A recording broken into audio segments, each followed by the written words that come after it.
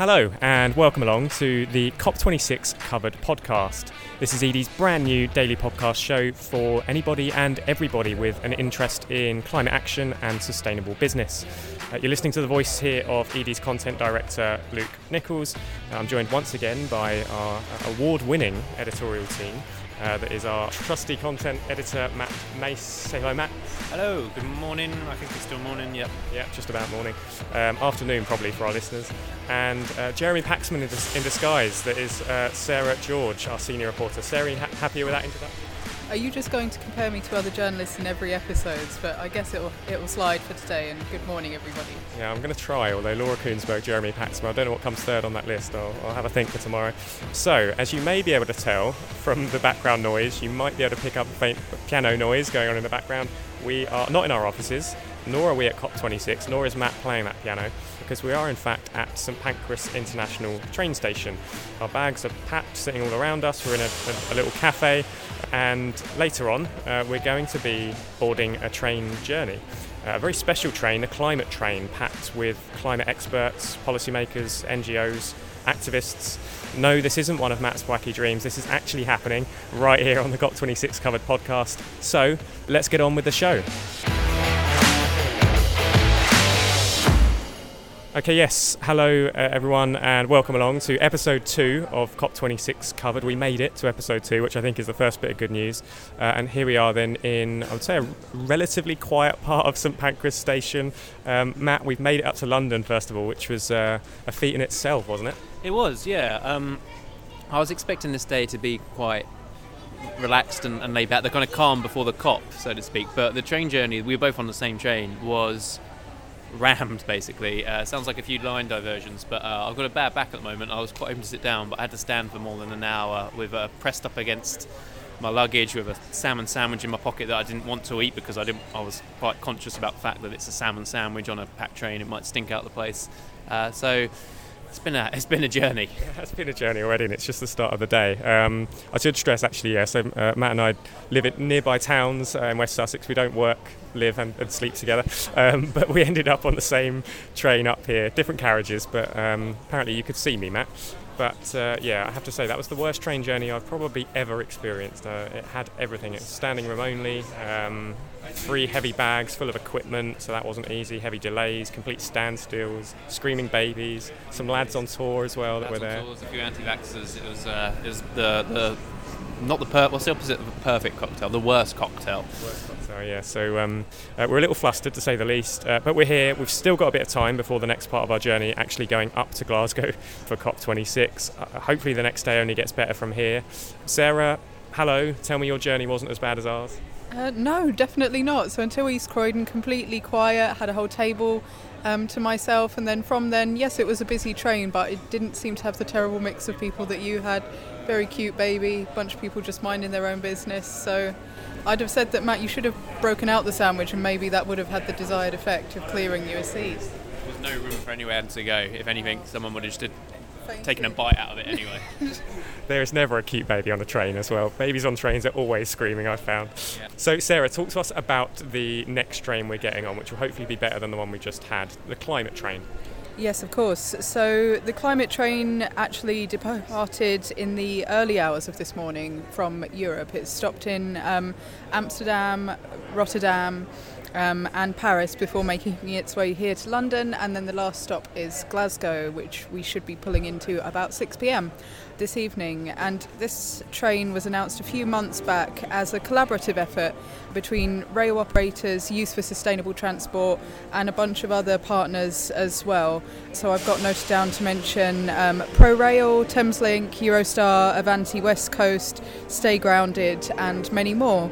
And the intention is not only to encourage people to take the train rather than the plane, but also to facilitate some interesting discussions. I've been told that it's not a case of board the train, sit back and relax. It's a case of a proper programme bringing together some of the groups that you mentioned, like NGOs, youth activists, policymakers and businesses, to really set the scene and to exchange details, as they put it on their website, to drastically change the industry by facilitating deep bonds and profound dialogues. So watch this space. Yeah, and I know often in podcast editing we'll sort of put a nice tune behind some of the times when we're speaking, and that wasn't us doing that. We've decided very cleverly to sit right next to that piano in St Pancras Station, and someone decided to start playing. So hopefully you heard all of that.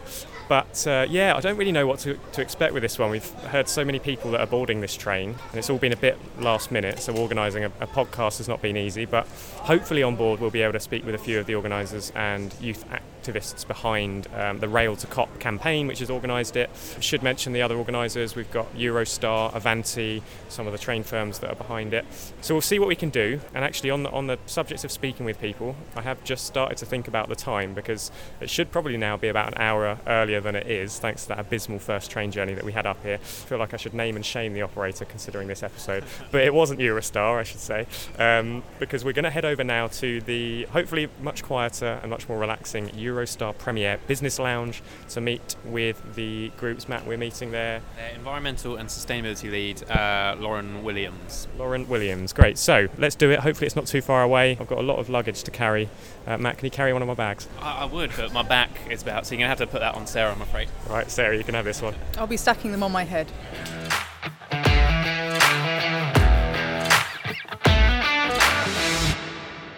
Okay, here we are then in a very plush and relaxing business lounge, which is just what the doctor ordered after that frantic morning that we've had. And I'm pleased to say that we are joined here now by Lauren Williams from Eurostar. Lauren, thanks very much for inviting us, having us on board the climate train later on. We've got a little bit of time here before we head over to Euston and board that train, which gives us a bit of time to ask you a bit about it all and prepare ourselves for the journey ahead. So perhaps you could start by telling us a little bit about how this idea first came about and why Eurostar got on board, pun intended. Yeah, sure. Thanks for having me on the podcast. Great to be here. The idea for the climate train was brought to us earlier this year by Youth for Sustainable Travel, and they campaign to create a more sustainable travel future alongside the Dutch rail operator ProRail. So they came to us with the idea, and then we obviously really wanted to be involved, and it's been great to work with them alongside our rail partners, so of course Avanti West Coast, who are running the train from Euston to Glasgow, as well as all the rail partners involved outside as well. So just to name a few: ProRail, GetLink, Siemens, HS1, SNCF, and SNCB, Infrabel. There's a huge amount of people involved in this, and they've all really come together and been united by this commitment to travel sustainably to COP26, but also really get this discussion going on accelerating the modal shift towards sustainable travel. So, as you say, you're off to Euston later, but I just got in on the train from Amsterdam, which left at 8:45 this morning, has just come into St Pancras, and there was a huge amount of people on board. As I say, there was politicians, there was NGOs, youth activists, and all of the rail partners I mentioned, and it was great to see all of those people alongside each other discussing the same thing. God, yeah, so we've got to, I guess, prepare ourselves then for some questions with potentially with some... Do we know any of the politicians that are on there? Anyone on board in particular? So in particular, like Belgian and Dutch delegations and some people from the European Commission as well. Right, okay, Matt, you best start preparing some questions. Okay, well, my Belgium's a bit scratchy to me. I think I know what language that is. So. Okay, good stuff. So, yeah, I mean, this train in particular as well, like, how many people are we talking that are boarding the train, first of all? So it was almost 500 in the end, I think, wow. From a real range of countries as well. It's not just people from the Netherlands and Belgium coming across. I spoke to one activist who started her journey off in Poland.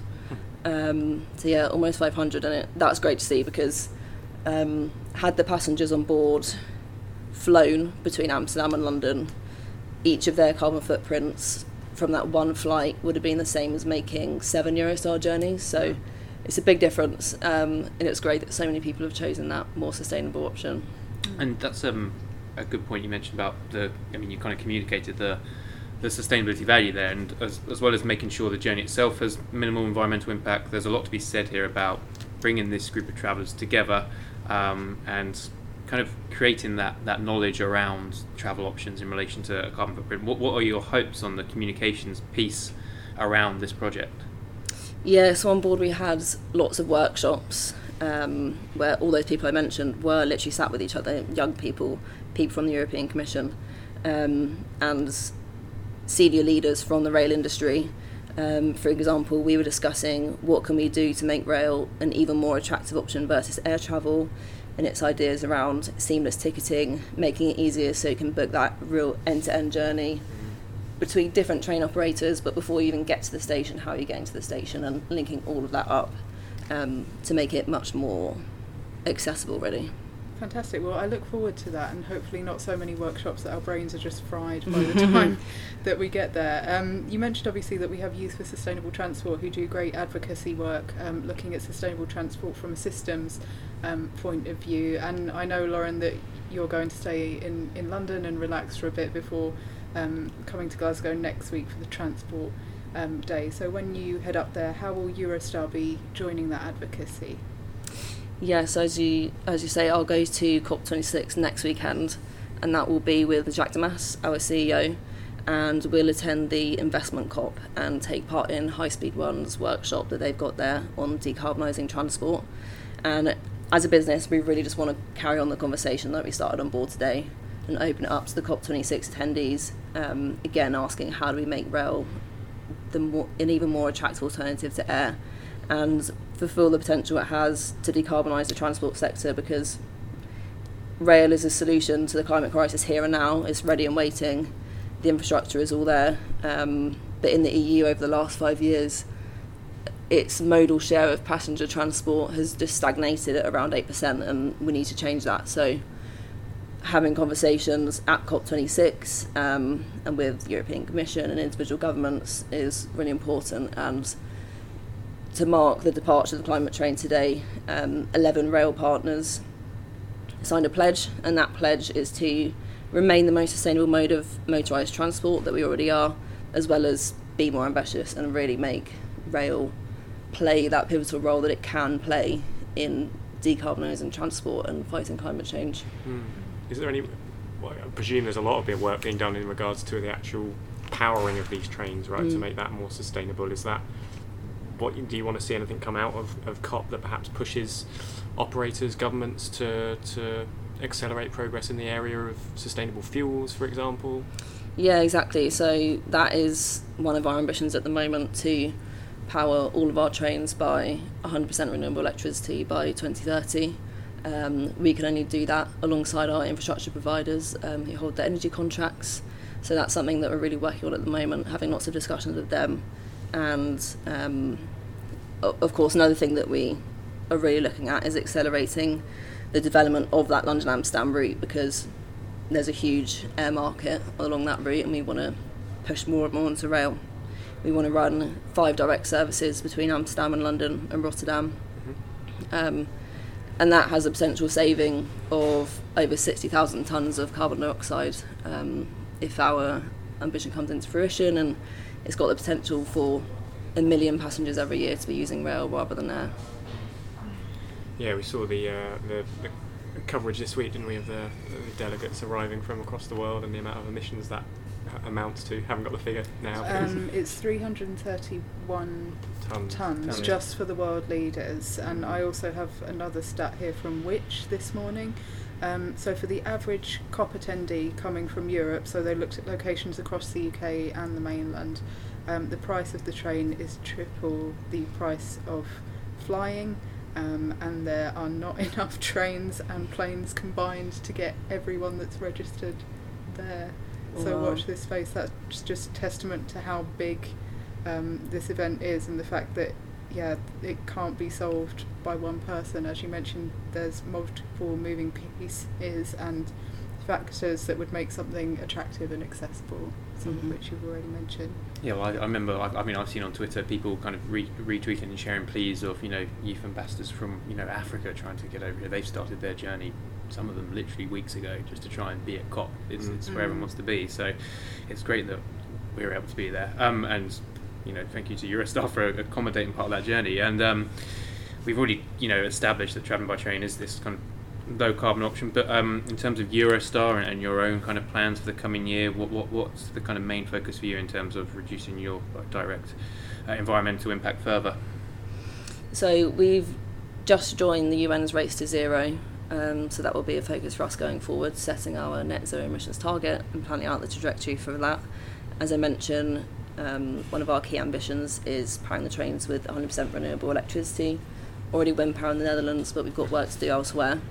And then another project we're doing at the moment is trialling a driver advisory system, and that's a piece of equipment on board that gives guidance to the drivers on how to drive more efficiently to reduce the energy consumption that we have per journey, and then save carbon related to that. Mm-hmm. Okay, well, on that note, sorry, I'm going to be the person that cuts this one short. I think it's probably about time that we have to go and board this thing, because I'm conscious that it's leaving not too far from now. You won't be joining us on the train, Lauren? No, not today. I'll walk you over to Euston, but then I'll be in Glasgow next week. Great, okay, well, thank you so much for taking the time to have this chat with us and for hosting us. I've never been more excited about boarding a train in my life. Hopefully it lives up to these expectations. So we're going to head over from here, St Pancras, to Euston. Next, the next bit you'll hear from us will most likely be on board the climate train, depending on how things go. Who knows, we might be able to spot one of these politicians, hopefully, or at least some of the campaigners and groups behind it, and hopefully have a few chats with different passengers on board. Let's see who we find.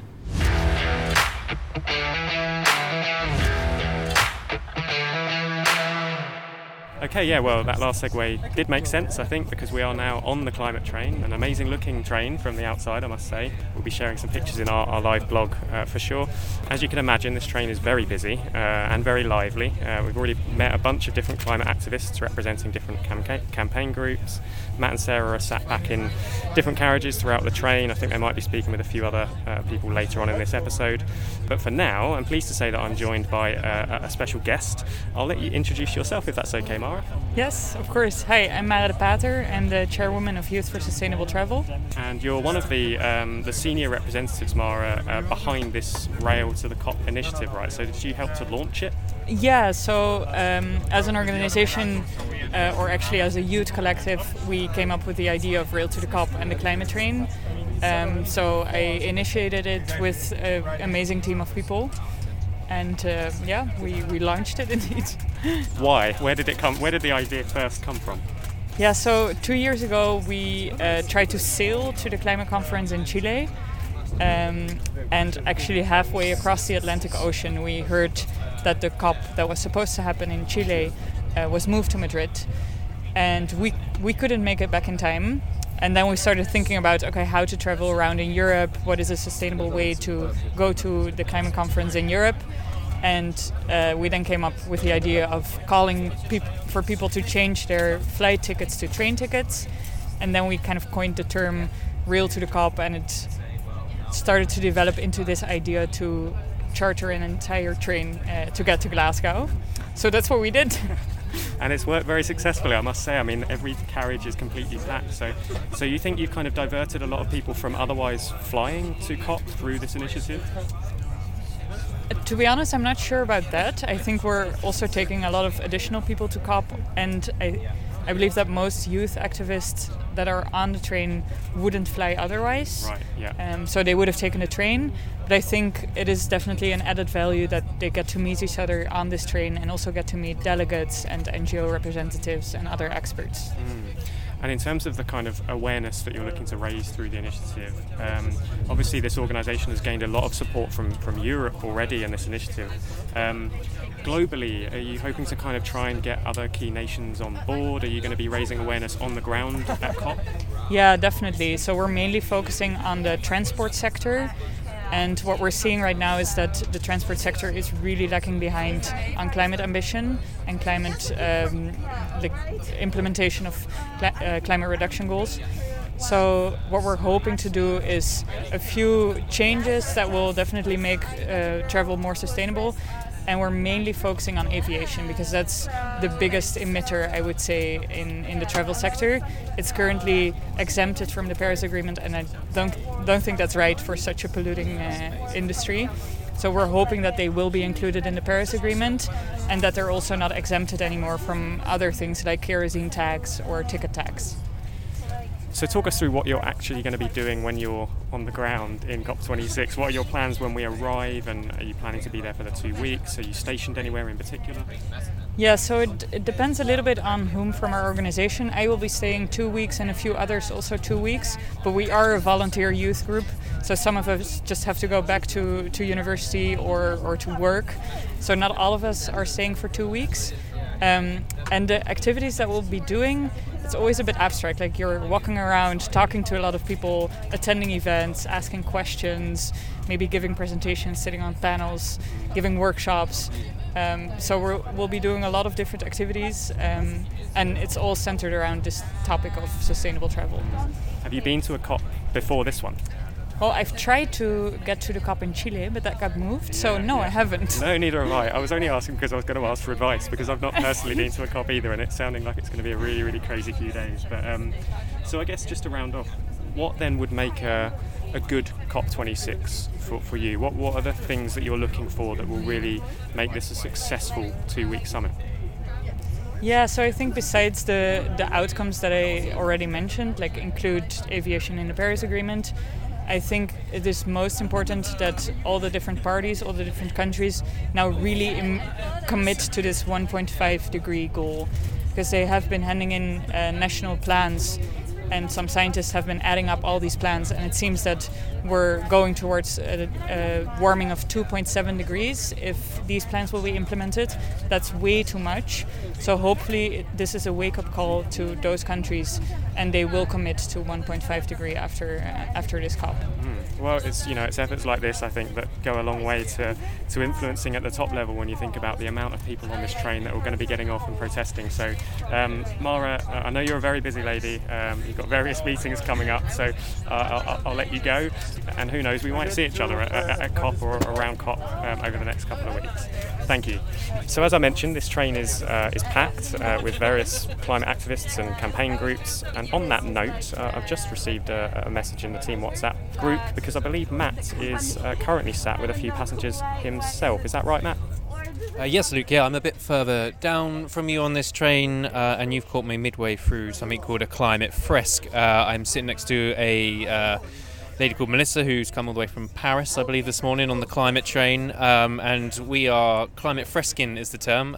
It's kind of like a card game in the sense, and you go on a bit of a journey understanding the impacts that kind of humanity is having on the land and the climate crisis. But it's probably best if climate fresque as a concept comes from Melissa herself. So Melissa, thank you for letting me sit next to you on this incredibly packed train.